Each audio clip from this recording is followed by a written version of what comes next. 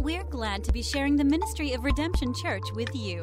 Now join us as we receive the Word of God. Much for it. Everybody, welcome to Redemption Church. So glad everybody's in the room. I got my friend Andrew right here. Everybody say hi, Andrew. Andrew, we're so glad you're here. Excellent. And everybody joining us online, however you're seeing this right now, we say hello from Plano, Texas and Redemption Church.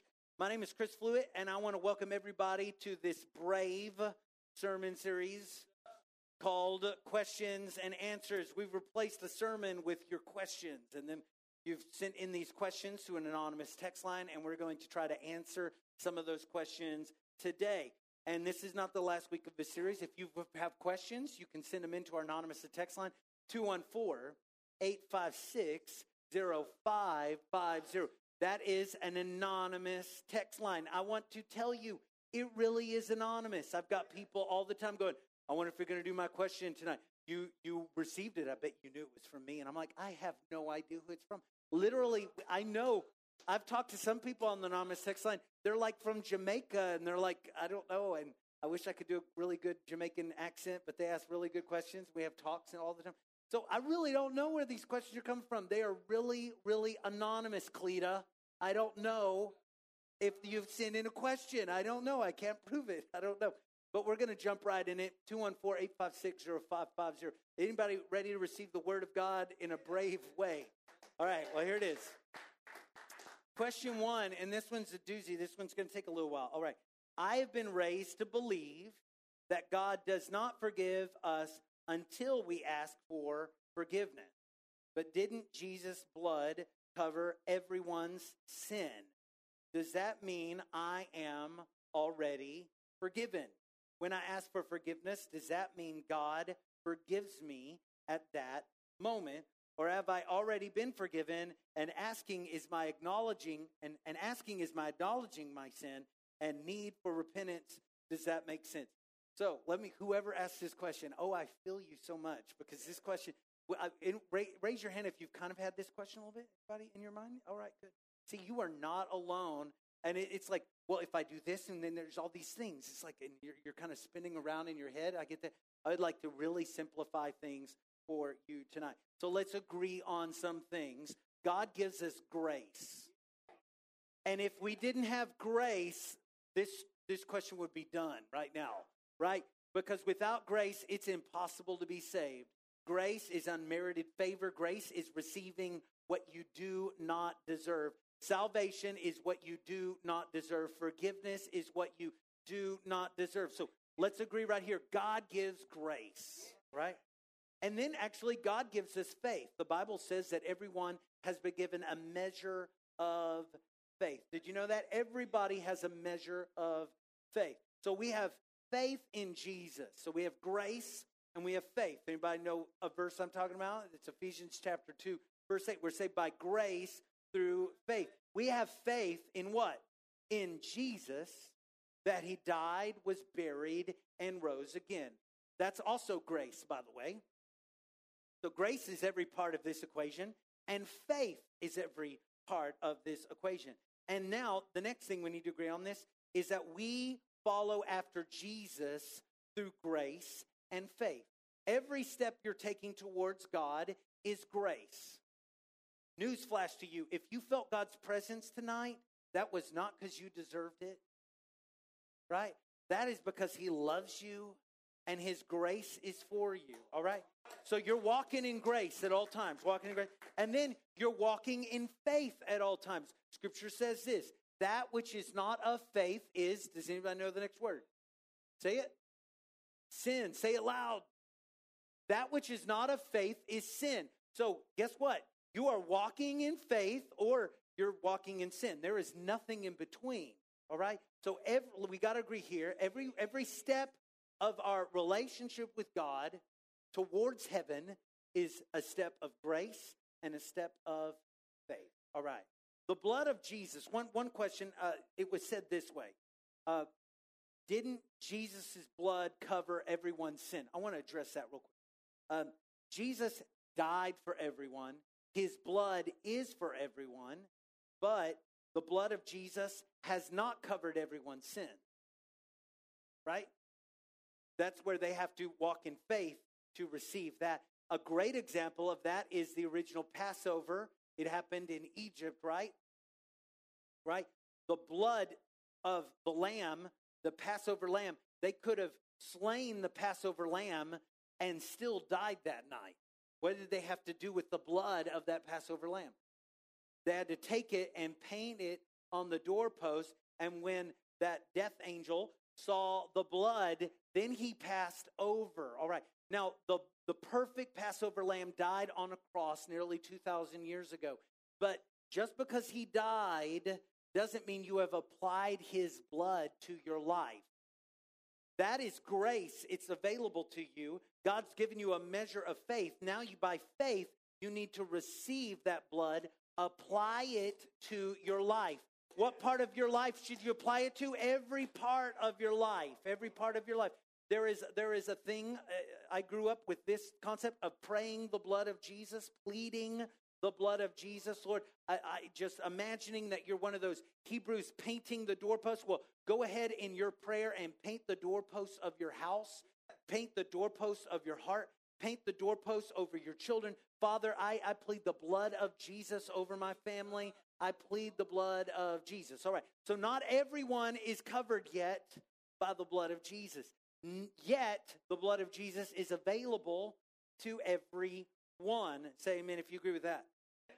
All right. Through faith in Jesus, we must do some things. And one thing we must do is we must confess our sin. In fact, the Bible says that if we don't confess we are sinners, we make him out to be a liar. It is only through confessing that you are a sinner that your sins can be forgiven. Go back to the Garden of Eden. You have God asking questions he obviously knew the answer to, right? Where are you, Adam? You don't think God knew where Adam was? Right? Then later, it comes out that they've done wrong. And God asks another question he knows the answer to. He's like, who told you this? Who told you to eat of that tree? Who told you this, right? There was an answer to that. What was God doing asking questions that he knew the answer to? He was trying to get them to confess. Confess. And nowhere in that story do they confess that they are sinners. In fact, Adam does the opposite. He says, oh, Lord, I want to confess that this woman you gave me, she's an awful sinner. Read your Bible. It says it. He blames it on the woman, right? We need to have confession. Anybody know a great verse? You need to know this verse. It's 1 John chapter 1, verse 9. You got to know this verse. This is a verse to write down. Get this verse in your heart. If we confess our sins, he is faithful and just and will forgive us our sins and purify us from all unrighteousness. What's the if there? If we confess our sin. If we do this, he's faithful and just to forgive and to purify us. All right. This is absolutely a part of God's salvation plan. It's absolutely part of God's salvation plan, all right? Now, I won't go there yet. I'm trying to formulate my idea. Here we go. When you confess and repent, you are forgiven. When you repent, that's an instruction also in Scripture, just like confession. Confession is a part of repentance. Repentance is a turning away from sin towards God. So here's sin, and you turn away from it, and you are turning towards God. You can't do that until you've actually confessed you're a sinner. You aren't turning away if you think I'm not a sinner, or if you go, well, yeah, I've made a few mistakes, but I'm not as bad of a sinner as Cleta is. That's not going to work. That's not how that works. And then what should you do? You get this, that in Scripture, there's always a what to do next. All right? And you should drop the word salvation here. Forget the word salvation, because 99.9% of all arguments are over what is salvational. And you know what the real basis of that argument is? What's the least I can do to be saved? Does that sound biblical? Does that sound like what Jesus wants from you? I just want you to just do the bare minimum at all times. No. And here's where the church world gets crazy, because the church world will say you need to have a relationship with Jesus Christ in order to be saved. But then we get into these arguments and we never discuss having a relationship with Jesus Christ. Well, we have that relationship through grace and through faith and then through following after Jesus Christ. And so right here at the birth of the church in Acts chapter 2, we're told three things to do. Three things to do. It's in Acts chapter 2, verse 38. Then Peter said unto the people that just heard the gospel message, he tells them to repent. The part of that's confession. He tells them to be baptized in the name of Jesus Christ for the remission of your sins. And then he tells them, you shall receive the gift of the Holy Ghost. All right? These are things God has for you. He wants you to walk in those things. All right. So, but I want you to notice this. You have repentance, and then you have baptism even for the remission of sins. That's a really interesting thing. If you have by grace and faith followed commands like Acts 2:38, the commands of God to confess, repent, be baptized, I would tell you today that you have great reason to celebrate. You have great reason to celebrate because you're walking with Jesus. You're becoming closer to Him. I want to tell you, you don't have to worry about salvation if you're walking hand in hand with Jesus. And most of the problem with our questions about salvation and all that is because we're not attempting to walk hand in hand with Jesus. We're attempting to find a checklist, and we did two things, and now we're saved, right? And you know what? That's what denominations are, right? This church across the street, I'm just imaginary church. I'm not like calling out a church across the street. There's a church across the street, and they say, you have to do these 5 things in order to be saved. And then another church sets up across the church and says, you legalists, you only have to do these 4 things. Come over here. It's easier to get to heaven. And these other people go, oh, you only have to do 1 thing. Come over here. And they're like, then these other people come, y'all are all going to hell. Do these 30 things right here. Does that sound like the gospel? That is not the gospel. That is not the gospel. All right, so next, semi-truck. You just got hit by a semi-truck. Imagine that. And right before you got hit by a semi-truck, you said a bad word. Rick, what a potty mouth. You said a bad word right before the semi-truck hit you, all right? And now you're dead. You're toast. You're gone. All right, so you curse and die before you can confess and repent. And this creates all kinds of turmoil. It's like, oh my gosh. Now, imagine this scenario. Now, imagine Chris Fluitt, like 7-year-old, going, oh my gosh, whatever you do, make sure you don't sin and then accidentally die. If you're going to die, at least have enough time to get a quick prayer in. Father, forgive me, I'm a sinner. All right, right. Oh my gosh. Right. I want to tell you this. I want to wipe that fear away for you, okay? Jesus died for and has forgiven all of your sins. When Jesus died, it was not just for the sins that had been committed yet, right? He died somewhere around 33 AD. We won't get in, just around there, about 2,000 years ago. He died, right? He didn't just die for every sin before. He died for every sin that had happened, was happening, and would happen. Do you have access to that blood? Yes, you do. Yes, you do. So I want you to get this, that when you come to Jesus, when you receive that blood, when you receive the gospel, you are receiving the one who was, who is, and who is to come, and he covers the sin that was, the sin that is, and the sin that is to come. Colossians 2:13 says that he has died and forgiven all of your sins. Christ died for sins once and for all. That's what 1 Peter 3:18 says. He died once, and it was for every sin, and it was for every sinner. You're covered. You're covered. You're covered in case there is a semi-truck. I want to give you hope. You are still covered. You're still covered. The price for your sins, past, present, and future, it has been paid. In the moment, God forbid that you get hit by a semi-truck, all your hope is still in the cross.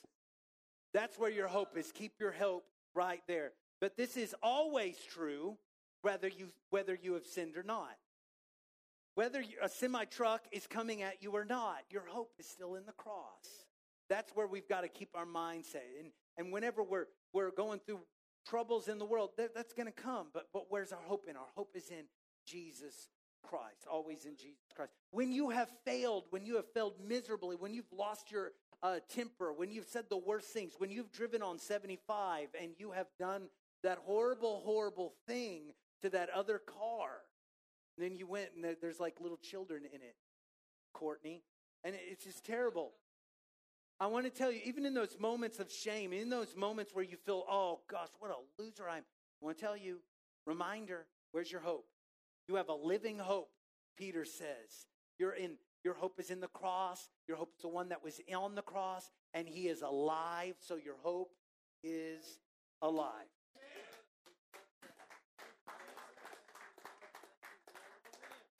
So then that kind of brings up another question. I'll address that. Why repent? Why ask forgiveness anymore? You only have to do it once, right? All right. So only do it once? Well, I want to tell you, we need to seek God's forgiveness whenever we sin, and here's why. So our fellowship with him will be restored. And this is where it gets topsy-turvy, because people, there's far too many people in Christianity that want to just go to heaven, and they are not really interested in a relationship with Jesus Christ. I would tell you right there, that is not how you get to heaven at all. Can I get an amen on that? That is not how you get to heaven. All right. So yeah, we repent to give us an open, complete, restored relationship with Jesus Christ. Every time you sin, do you realize it's the Garden of Eden all over? You have rejected God and you've listened to a snake every time. But when we repent, it opens up that veil between us and God, and we are one more time restored with him. So why should you repent? Because you love him and he loves you. Do that every time. Do it every time. And be quick to repent.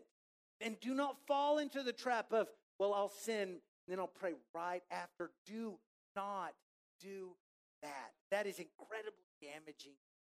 That is incredibly damaging to the relationship that you're supposed to have with the Lord, okay? Don't do that. Don't do that. Repent. Repent of those things. Repent. Turn away from it. 1 John 1:9, confess our sin. Faithful and just, and will forgive us our sins and purify us from all unrighteousness. I want to tell you, sin is very serious. How serious is sin? Well, it's why Jesus died. Jesus died on the cross for sin. That's how serious it is. If your heart has ever been moved by hearing about the nail prints in his hands and his feet, and how his back was torn up, and how his side was pierced, and how he was rejected, and how he cried out on the cross, if that has ever moved you to tears and to life change and to seek God, then that is exactly why you shouldn't sin. Sin is why he died. And so that sin that we kind of justify and we go, well, it's not that big of a deal. No, it's such a big deal. That's why he went to the cross. That's why he went through all that pain. We must take sin serious, but we must also not live in fear, but in faith that our sins are under the blood of the one who loved us. Clap your hands if you're happy your sins are under the blood of the one who loves us. Thank you, Lord. Thank you, Lord. All right, I hope that helps you. Forgiveness is such a wonderful thing. But one of my favorite things about God is that he forgets all of my sins, and at the same time remembers any halfway decent thing I've ever done. You get the best of both worlds there. He forgets all of your shortcomings, and he remembers everything that you've done for him.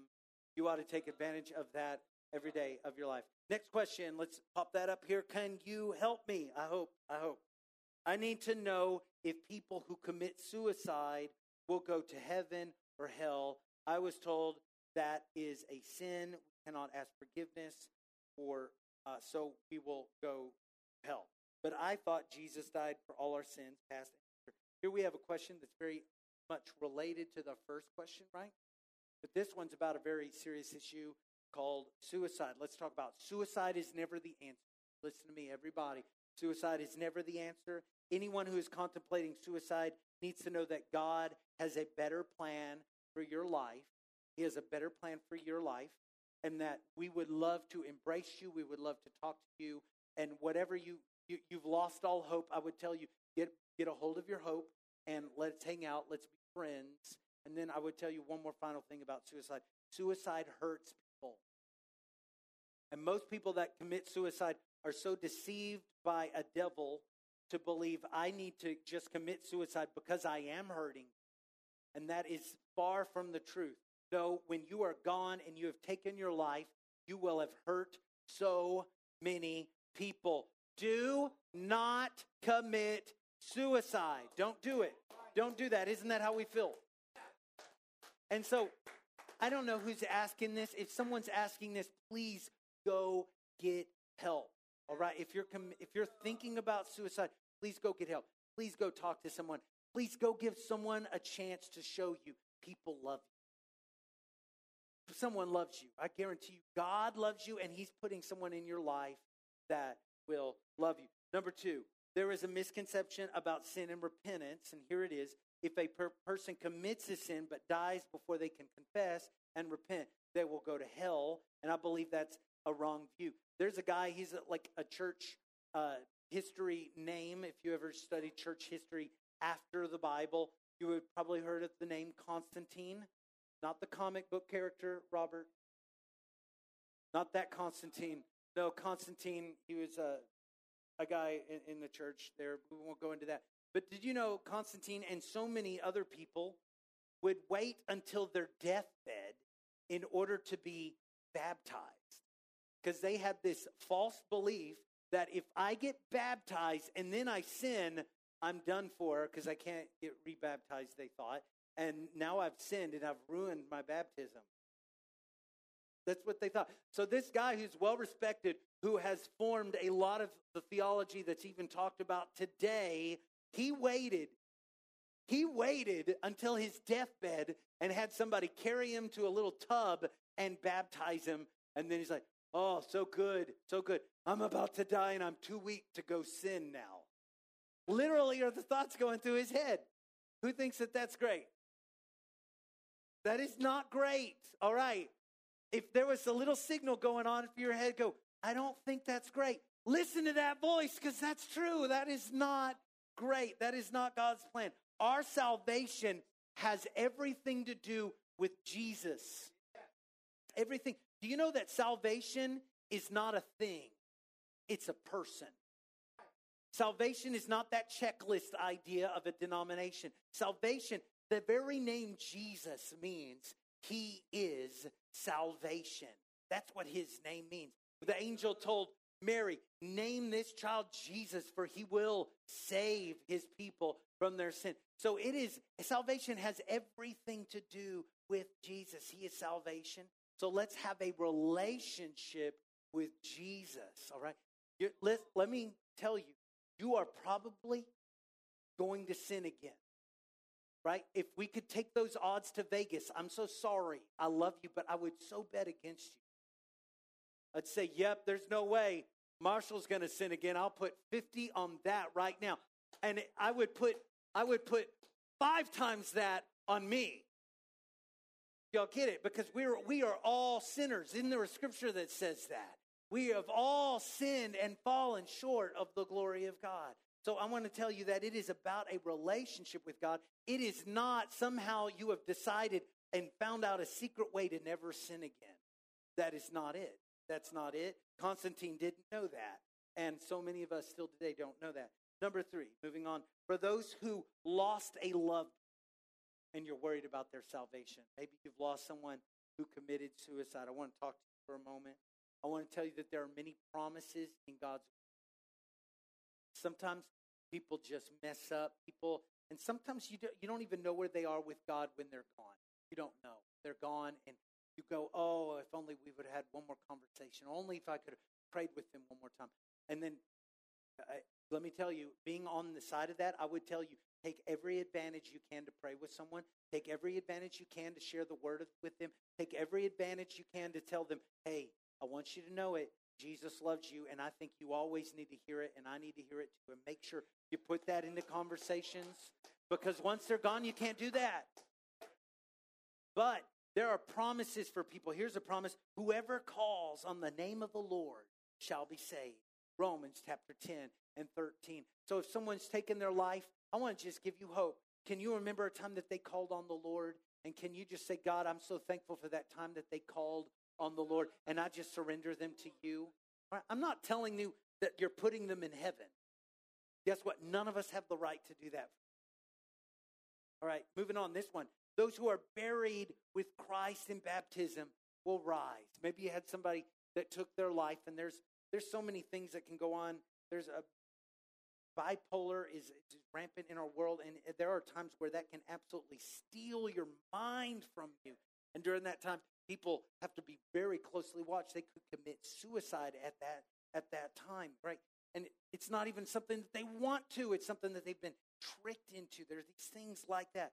Well, if that, God forbid, if that happened, can you remember a time that they were buried, and can you in baptism, and can you say, God, I thank you that they were buried with you in baptism, Lord.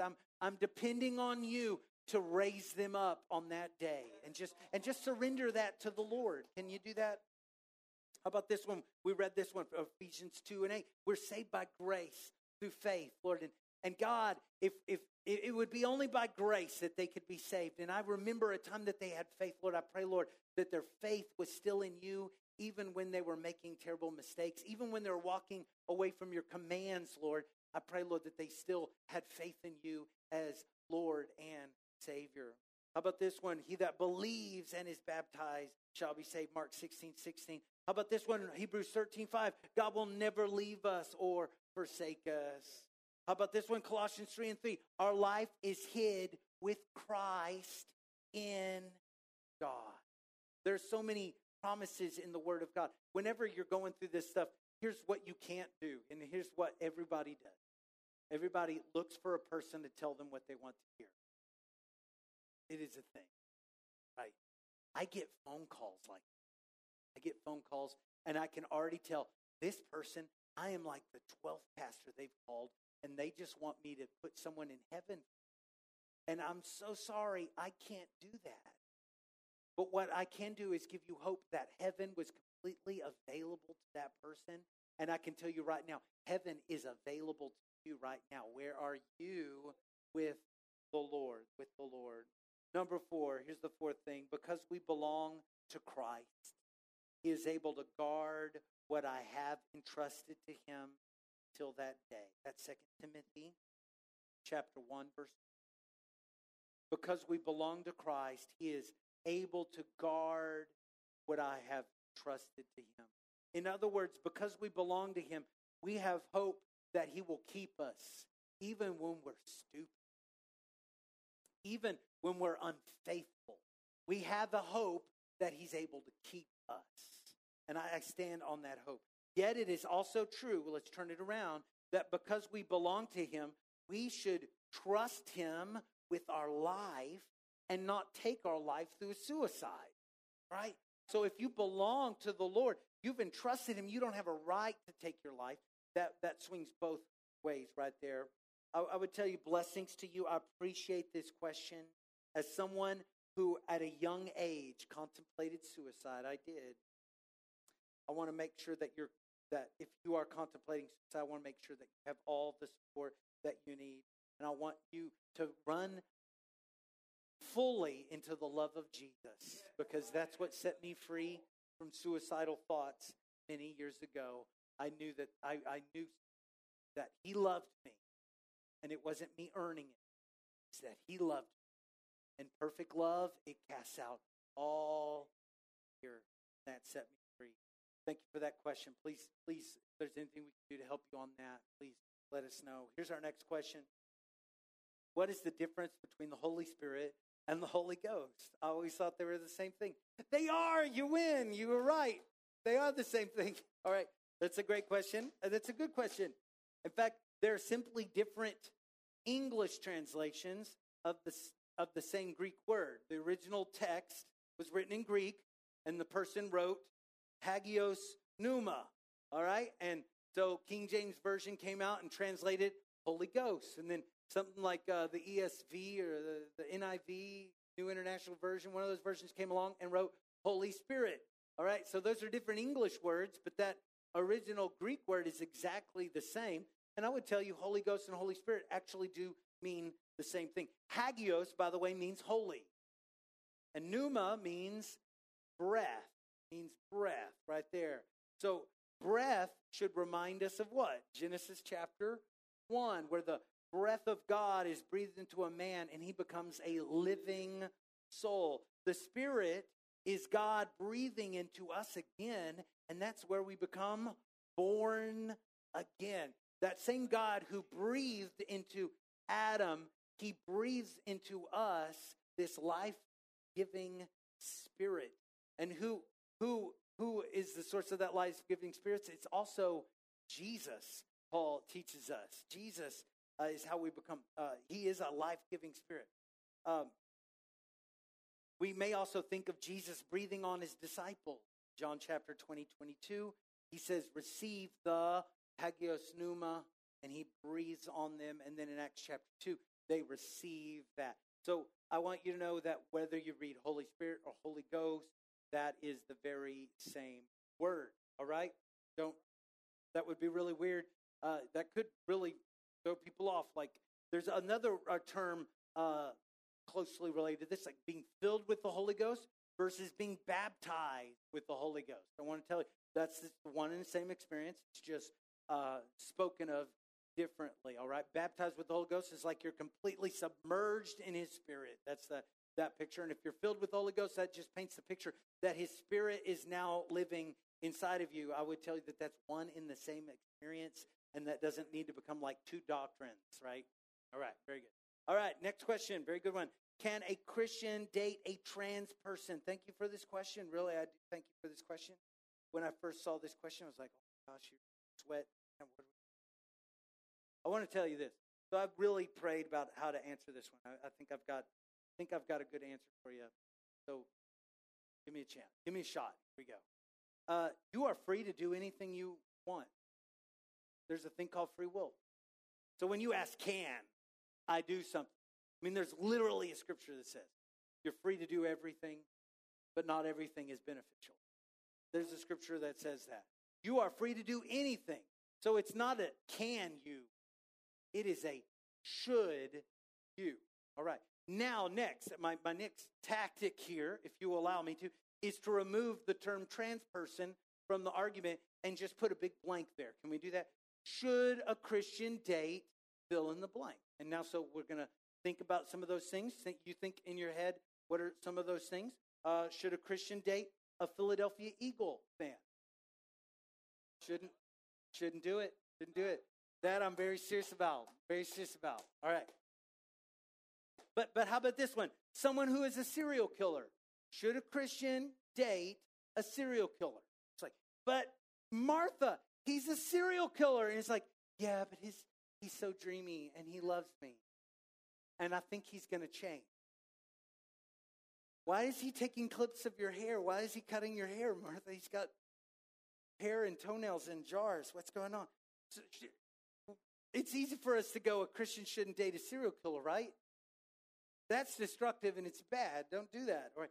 How about this one? And I did this one for Vicky, but she's not in the room. Not that she does this, but she has been on someone that does this around here. Someone who pirates movies off the internet. Should a Christian date someone who pirates movies off the internet? Next question. Someone who enjoys doing illegal drugs, right? And guess what? The shifting culture, that these questions, like 20 years ago, I think you would probably have 100% of people go, absolutely not. You shouldn't date a person that's a meth addict, right? But today culture has kind of shifted, and you could go, well, I don't know which drug. Like there's some that are acceptable and some that aren't acceptable. That's the shifting changes of culture, all right? And let me tell you, what a Christian should live by is the word of God that never changes and not by the shifting sands of culture. How about this one? Should a Christian date someone who is a hypocrite? Should a Christian date someone who is walking in a direction that's not towards God? So I like to sometimes, when we're forming questions, there's some questions that depending especially on the audience and the situation who you're talking to, that could be more polarizing than others. And sometimes I like to actually just remove that word and just investigate, should a Christian blank? What should a Christian do? And that's a really good question for you to have, that you're trying to be a Christ follower. When you have a situation on your work, how should a Christian respond in that situation? Someone's lying on you. How should a Christian respond? Somebody that's not a Christian might yell and throw a chair and curse them out. But how will a Christian respond in those situations? There's an opportunity to steal a large sum of money over here. How should somebody that is following after Jesus respond in these situations? This is a good way to think about all the questions you've got in life. We got a verse to look at, 2 Corinthians chapter 6, verse 14 and 15. It says, do not be yoked together. Let's say joined. That'll help us there. Joined together, unified together with unbelievers. For what do righteousness and wickedness have in common? Or what fellowship can light have with darkness? What harmony is there between Christ and Belial? That means Satan, or worthless. It's the word that means the things. Or what does a believer have in common with an unbeliever? All right, so heavy verse here. It's saying you need to be careful with who you're joining up with. Right? Let me tell you, parents say this all the time to their kids. They got it from right here. You need to be careful with who you're hanging out with, kids. And with adults, we also need that. We still need that word right there. We are instructed not to join, to yoke ourselves with those who are not walking with God. One of my favorite verses, I'll give you Amos chapter 3, verse 3. It says this, can two walk together except they be agreed? If you're walking with somebody, it's like there is an agreement. We're walking together. We're going the same direction. Can two people walk together unless they are agreed? So we need to prioritize our walk with God above every relationship. Your relationship with Jesus is prioritized above every relationship. So if you're walking with Jesus, you're in agreement. You're walking together, all right? Now, 3 of you are walking. You've got Jesus, you've got you, and you've got some other person, and that person's like pulling you over here. Jesus is walking that way. What just happened? You're going with the other person. Now Jesus is standing all by himself. What happened there? Did that affect your relationship with Jesus? Does that take you out of agreement with Jesus? What did that other relationship? And suddenly you went out of agreement with Jesus by agreeing with somebody who was not agreeing with Jesus. The story of Abraham and Lot is very much that situation. You've got Abraham and you've got God, and they're walking together. And Lot comes along and says, hey, I'm your nephew. Can I come with you? And Abraham's like, yeah, sure. Even though God said you should not, he brought him along. And then they have all these problems together. And it's like it pulls Abraham, even to the point where Lot goes to a place called Sodom and Gomorrah. There's an issue. Narrow down the whole problem between Lot, Abraham, and God is this. Abraham walked with God. Lot never walked with God. He just walked with Abraham for a while.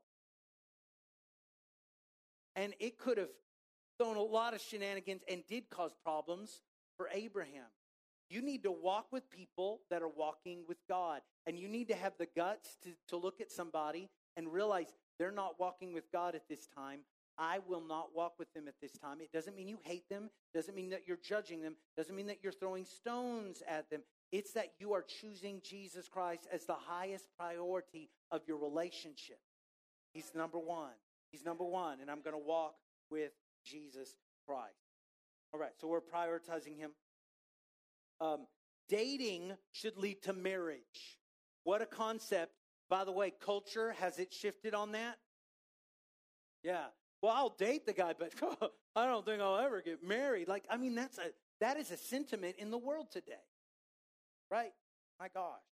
And marriage, what is marriage? It's a holy vow that you make before God. So dating is kind of a big deal. You should never date someone you don't feel like you could marry. Don't do that. You are wasting your time. You've got better things to do. Don't do that. So make sure you're walking in the same direction with someone that you're marrying, or with somebody definitely that you're even dating. So now let's come back to transgenderism, because I'm not running away from that term. I'm not, nor am I being hateful about that term, all right? Transgender is a complex issue in the culture today. It absolutely is. But walking with God is very simple. It's very simple. Is the person walking towards God or not? And just be really honest about that. And if they're not walking towards God, encourage them to walk towards God.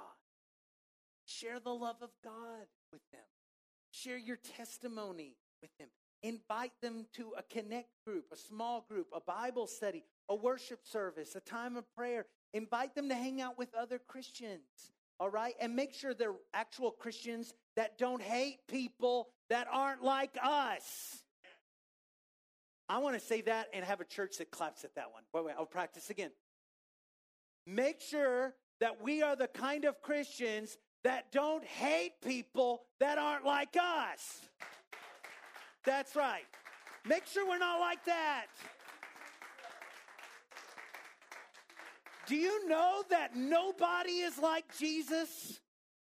But he loved everybody. And that's what we're supposed to be. We're supposed to be exactly like that. To the extent you are willing to walk with God, I am willing to walk with you. That is the idea that every marriage should have. All right? Now, it gets really complicated through marriage, because now you're walking together all together. And even if they veer off the side, that's a whole other question right there. That's really tough. That's something we can address if you ask that question. To the trans community, let's talk to the trans community and any other community that feels ostracized by religion. I want to tell you, my name's Chris Fluid, and I would love to meet you, and I'd love to hear your story, and I would love for you to know the Jesus I know. He loves you already. I hope that you find that one day. And I invite you to walk alongside us as we're all walking towards Jesus. You're welcome to come here. We would love for you to find Jesus right here at Redemption Church. I will add one more thing. Things can get really, really confusing, and we're not really, we don't spend enough time thinking about what people are going through and their identity and all of that. Whoa, that is heavy. That's a loaded gun. Something. What people are identifying, what they're identifying as, and they can feel shameful about it. They can feel ostracized about it. They can feel hated about it. They can feel angry about it. There's all kinds of things right there. And sometimes they just need to look somebody in the eyes and that loves them. Whoever you are, I'm doing my best to love you. I think that's really cool. There's other things there, like there are people that have repented of things, right? What does that look? I will add you this thinking material. Here it is. What does that look like for a person that's transgendered? What does repentance look like for a person that has undergone a surgery? Maybe that's not just like so concrete as you might think. Maybe it's not. I don't know the answer to that one. That one's a real question. I'm wondering about. What does that look like? Does that mean that they have to go through another surgery? I don't know. Should they be alone forever and not have friends? I definitely don't think that's true. Do I think that they have that they have no future? You absolutely, listen to me. Everybody has a future. No matter what you've done in the past, you still have a future. So I'd have you consider that. In Waco, Texas, way before culture had shifted this direction, I knew a lady who was in the LGBTQ lifestyle, and she came to Christ, but her whole identity, her body had changed. That was rude awakening for me in the 90s. But you know what? Here's what I do know. That person loved Jesus. I saw it, and I hope today they have a wonderful relationship with a person that also has a wonderful relationship. I want that for them. And that's all I have to say about that. We've got 2 more questions, and this one's really interesting. I was like, ooh, check out this question. Here it comes. Was Babylon descendants of Cain, and how did his descendants survive the flood? So Cain kills who? Abel, right? Adam and Eve have 2 children, Cain and Abel. All right. So there is a big event on the earth. It's called the flood. And how many people survived that, according to the Bible? 8 people. 8 people. Noah and his wife, and then 3 sons and 3 daughters-in-law. That's 8 people survived the flood, according to the Bible. That's what happens there. So now there's this thought. Did Cain survive the flood? Not Cain specifically, but his descendants, right? Well, let's talk about that. Genesis 4 lists the line of Cain, and it stops at the 7th generation. It doesn't say that they died. It just stops right there. Around that 7th generation is the time of the flood. So that could be that they died in the flood right there. There are doctrines I want to warn you about that surround Cain. One of them is called serpent seed doctrine. It is one of the grossest things I've ever heard somebody come up with. Sometimes you have something that's in Scripture, like the word Cain is in Scripture. The name Cain is in Scripture. And that's about all that you can say about this doctrine that's biblical. They just fly off to the side right there. I can tell you what serpent seeds doctrine is right now. It's absolute hatred and racism. It's hatred and racism, and it's untrue. Here's what that is. It's that, remember, it says that the serpent beguiled Eve. Well, they say that the serpent, that Cain is the serpent's child instead of Adam being the child, the father of Cain. Did I say that correct? Did you understand that? They're trying to say that when it says that the serpent beguiled Eve, that they had a child together, and that child is the serpent's seed, and it's Cain. All right. So they have a few little terms that they pluck out of Scripture. But here's a real problem. Nowhere in Scripture does it say that. And usually they have like a vendetta or a reason to do this. And here's the reason. It's racism. Because then, guess what? Cain and his descendants are marked. It says that Cain is marked. And then they go, there it is. His skin color is his marking. And everybody that's of a certain skin color, they're the serpent seed. Does anybody spot racism here? Anybody spot it? That is utter racism. It's nowhere in the Bible. So sometimes people will ask those questions for that. I don't think the person that asked this is doing that, but I couldn't resist telling you there are some crazy, crazy things out there that are not in the Bible. I would tell you that Cain is not a focus of Scripture. It doesn't really focus much on Cain at all. Cain's line appears washed away in the flood. But there are some questions that people entertain. Beyond serpent seed doctrine, that's just bonk. That's just like, gosh, repent of being a racist. Stop that. There's a group of people just like listed somewhere in your Bible called the Cainites. And it's spelled K-E-N-I-T-E-S. Cain, though, is spelled C-A-I-N. And so there's some people that go, oh, there they are. That's Cain's descendants because it sounds like it. Cainites, all right? That is a flying leap. You can't prove that those are the descendants of Cain. In order to prove that, the Bible would need to say it. And so it is either so unimportant that the Bible never said it, or it's not true. Either way, throw it out. There it is. Now, I do have a really good question that I don't have an answer to, and this one's wild. There are things called Nephilim. Anybody know about Nephilim?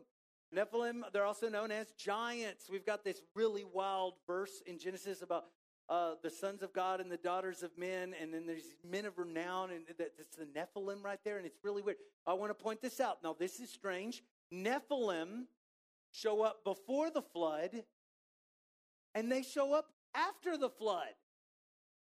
And that's kind of like, what does that mean? That's my question. What does that mean? I don't know. I don't know how that happens. I don't know. So there was these giants before, and then there's giants after.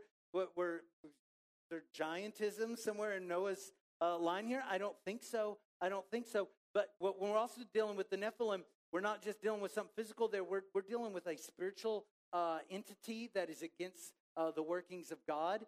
And there's a word for that. It's called sin, right? The curse of sin definitely was before the flood. And the curse of sin is definitely still after the flood. There's one more place where racism tries to raise its ugly head in doctrine. Awful. Not good. You've got Noah after the flood and his son Ham. And they try to say that Ham is a certain skin color. He does an awful thing to his father, and he is cursed. And so now all those people of that skin color are cursed. All right. It's just not there. Number one, that is not there, and that is nowhere in Scripture. God, red and yellow, black or white, they are precious in His sight. Now, that's not a Bible verse, but it's a very good song that I learned when I was a kid. I'll give you one that is a Bible verse.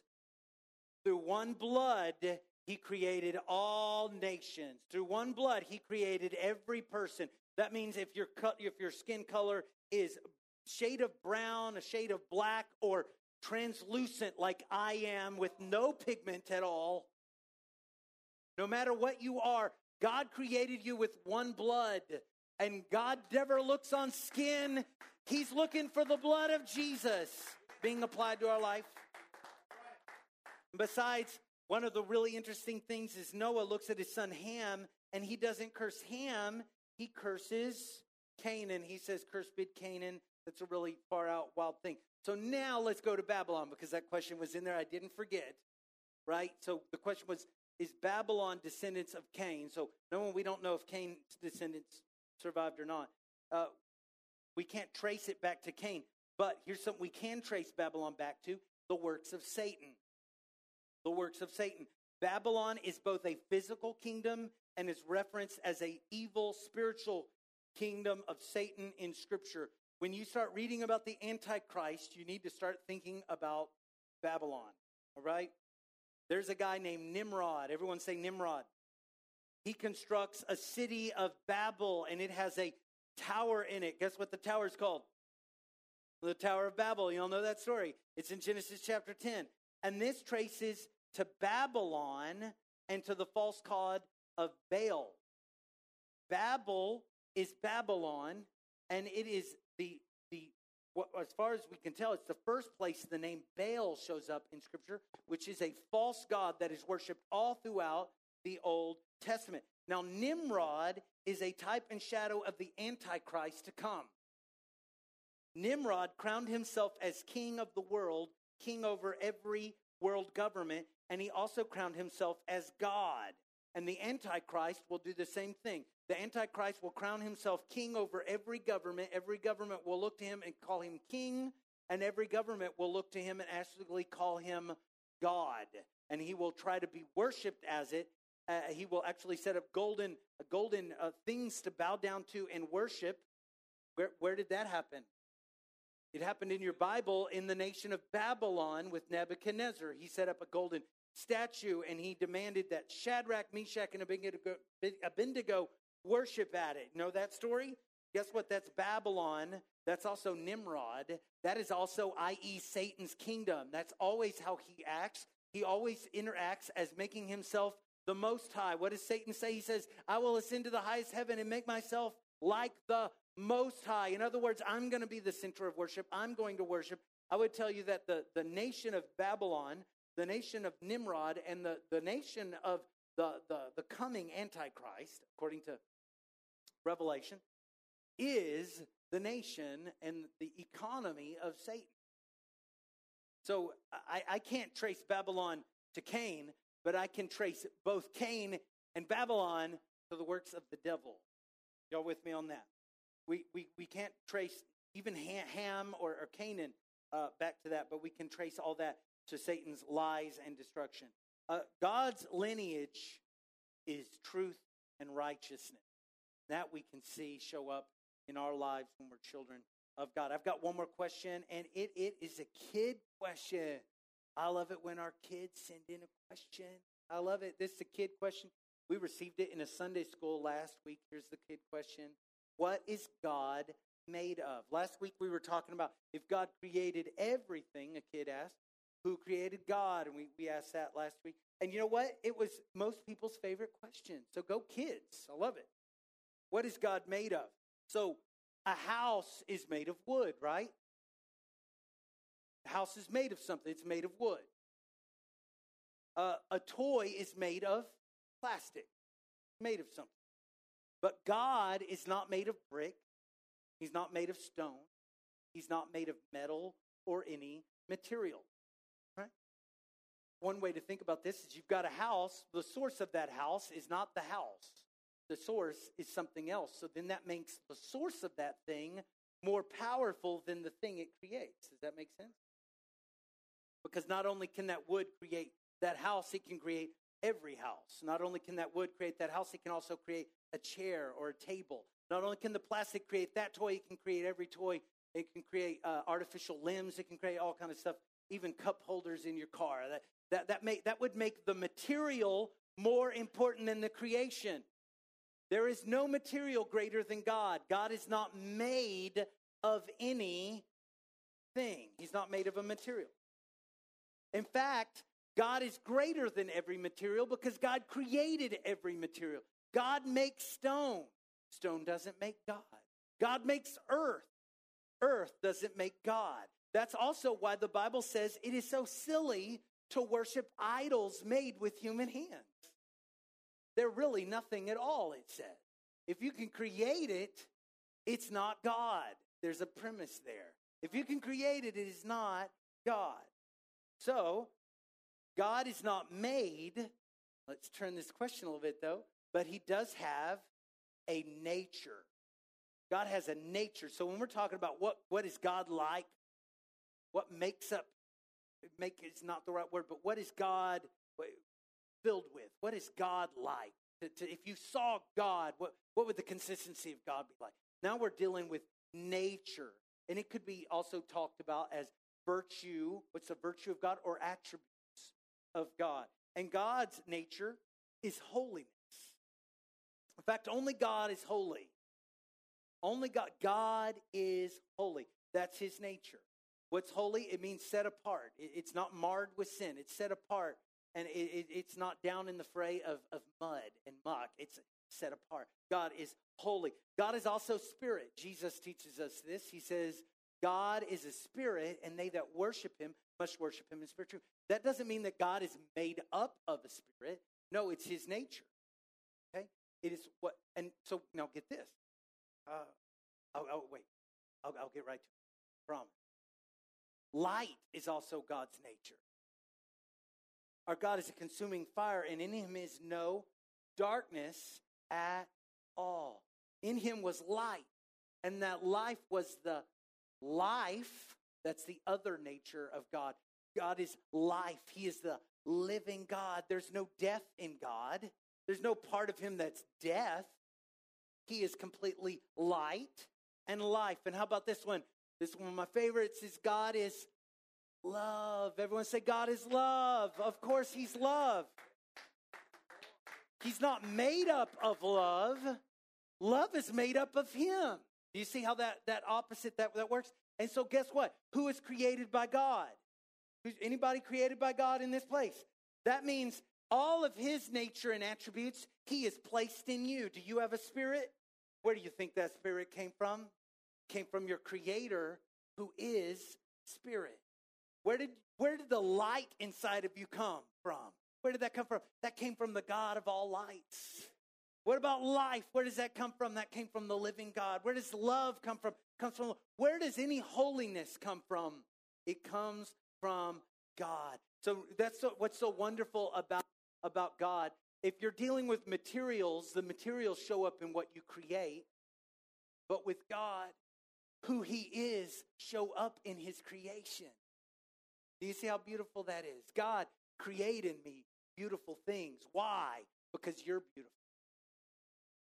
Lord, put a pure heart in me. Why? So I can be better than Ashley Infield. I can have a more pure heart than her. good luck. She's got a pure heart. She's sweet. Why have a pure heart? So I just more like my Father in heaven.